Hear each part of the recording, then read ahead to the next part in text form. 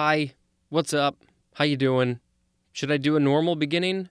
Hello, word nerds! Welcome to another episode of the dictionary. All right, let's get into it. First is Amen Corner. 2 words, A-M-E-N, C-O-R-N-E-R. This is a noun from circa 1848. A conspicuous corner in a church occupied by fervent worshippers.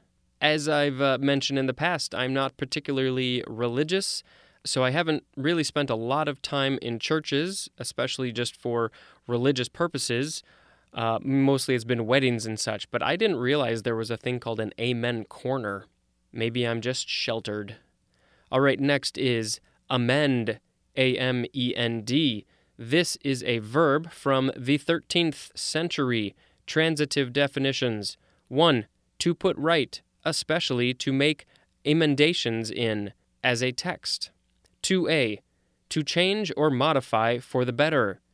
Improve is a synonym, as in amend the situation. 2b. To alter especially by phraseology, especially to alter formerly by modification, deletion, or addition, as in amend a constitution. Intransitive definition is to reform one's self. For the whole thing, we have the synonym correct. C-O-R-R-E-C-T. Amendable is an adjective, and amender is a noun. The etymology says a bunch of stuff.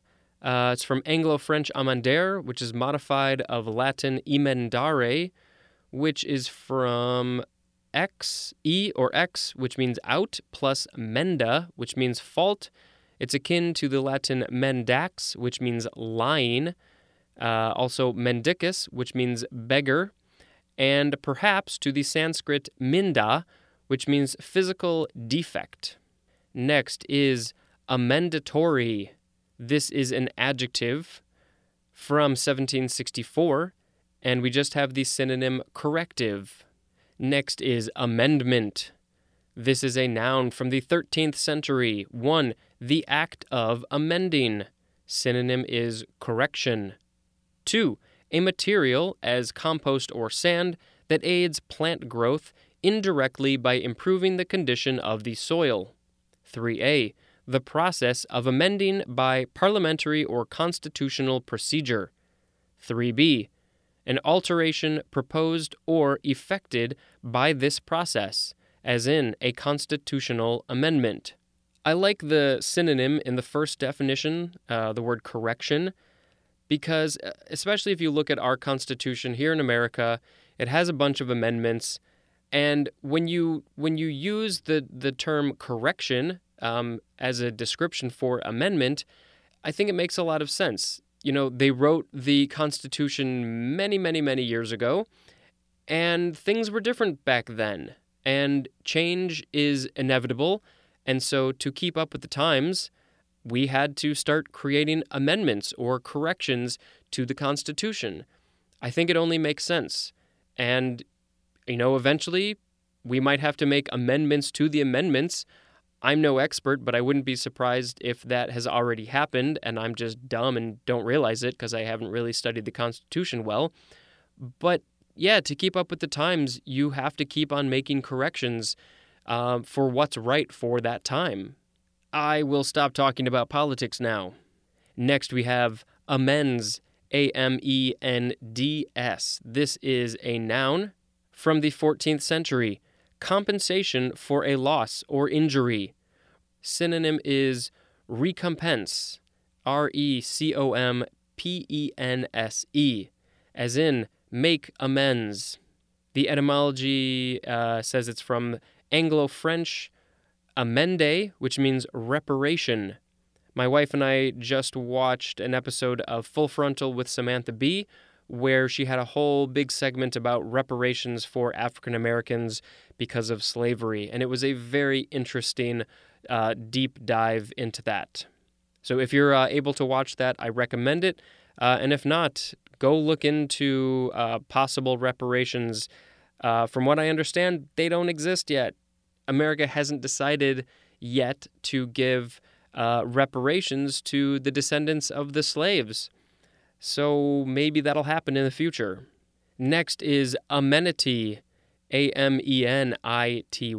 This is a noun from the 14th century. 1a, the quality of being pleasant or agreeable.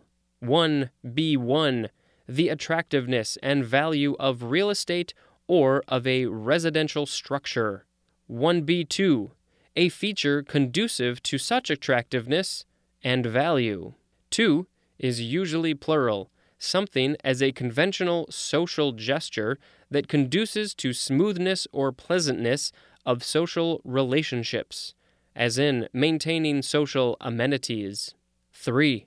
Something that conduces to comfort, convenience, or enjoyment, as in hotels with modern amenities. The etymology says this is from the Latin amoenus, amoenus, which means pleasant. Next is amenorrhea, amenorrhea.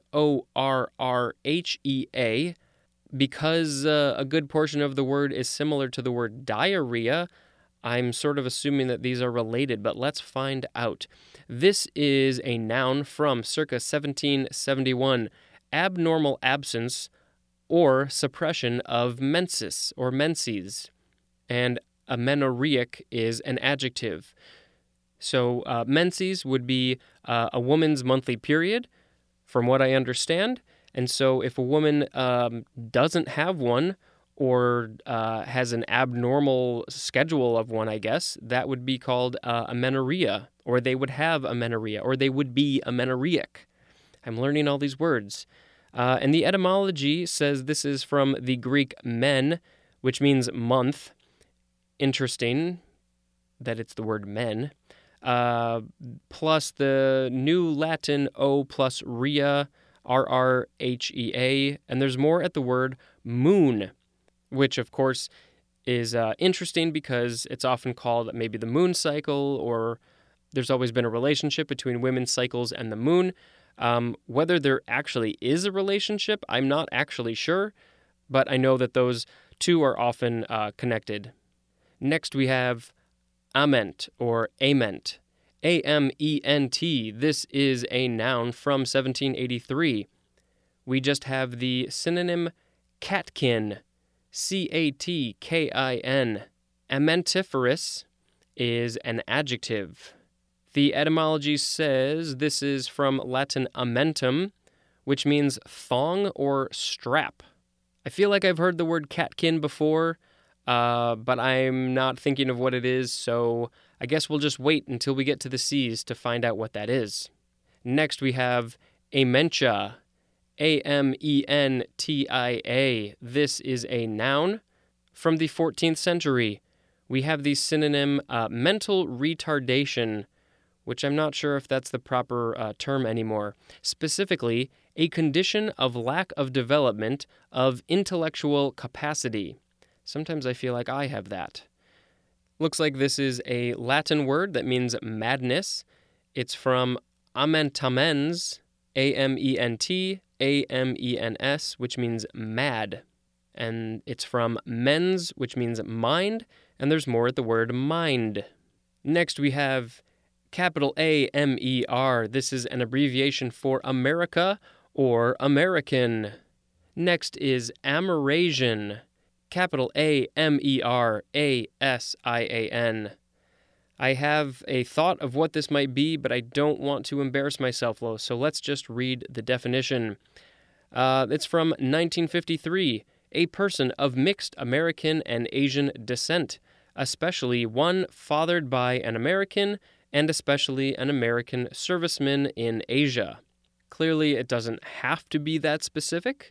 But I guess anybody who is part American, which is a very vague term, and part Asian could be considered Amerasian.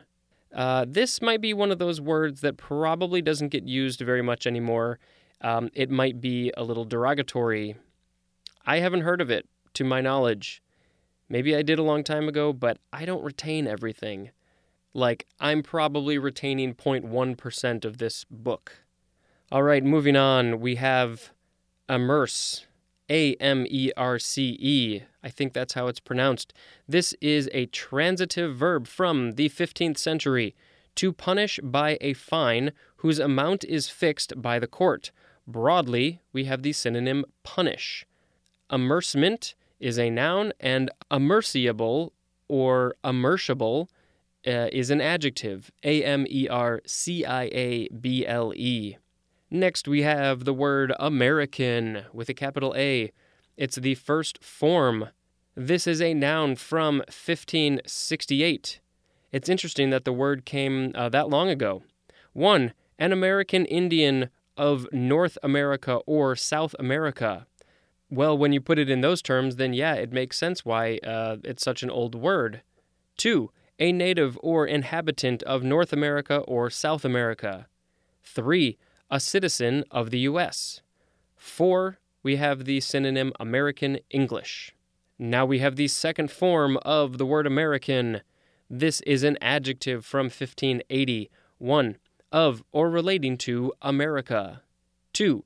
Of or relating to the U.S. or its possessions or original territory. Americanness is a noun. Next and final word for this episode is Americana. Capital Americana. This is a noun from 1841. 1. Materials concerning or characteristic of America, its civilization, or its culture. Broadly, things typical of America.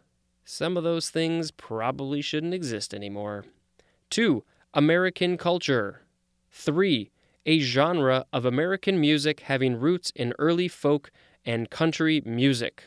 I think the idea of America, American, and maybe to an extent Americana, it's something that gets debated a lot. I think a lot of people disagree on this. I've probably talked about this in the past. In fact, I'm pretty sure I have, so I won't talk about it too much here. But real quick, I just want to say that to me, the idea of being American or living in America is all about inclusivity. America was made, if you start from when Europeans came over, it was made from immigrants. People have been coming to America for hundreds of years, and that is what America is today. We took the land from the Native Americans, or another term would be the American Indians. They were here, and we screwed that up. It's in the past. We need to respect them and respect their heritage and fix that as much as we can. But, we're not going to go back to them running this land. That's just impossible at this point. But if we can get everybody on board to realize that we are a nation of immigrants, that is what makes America, literally, then hopefully we can get some people on board with that idea, because we are all immigrants except for the Native Americans. Every single one of us, whether we were born here or not, is from an immigrant. My family came over in the 1630s, but we came over from another country. We weren't born here. This is something I feel passionate about. I just hate it when people are trying to get rid of immigrants, and it's just insane. I don't want any country, any area to be overpopulated, but at the same time, there are so many laws that allow people to be free here in this country, which unfortunately there are some that are going away, which we need to fix. But there are reasons people want to come here, and we need to be accepting of that. So that's all I'll say about that. That's my 2 cents, and I will leave it at that. I'm going to stop recording for today because I have finished page 39. And as you guessed, next time we will be on page 40. That's it for me for today. Thank you and goodbye.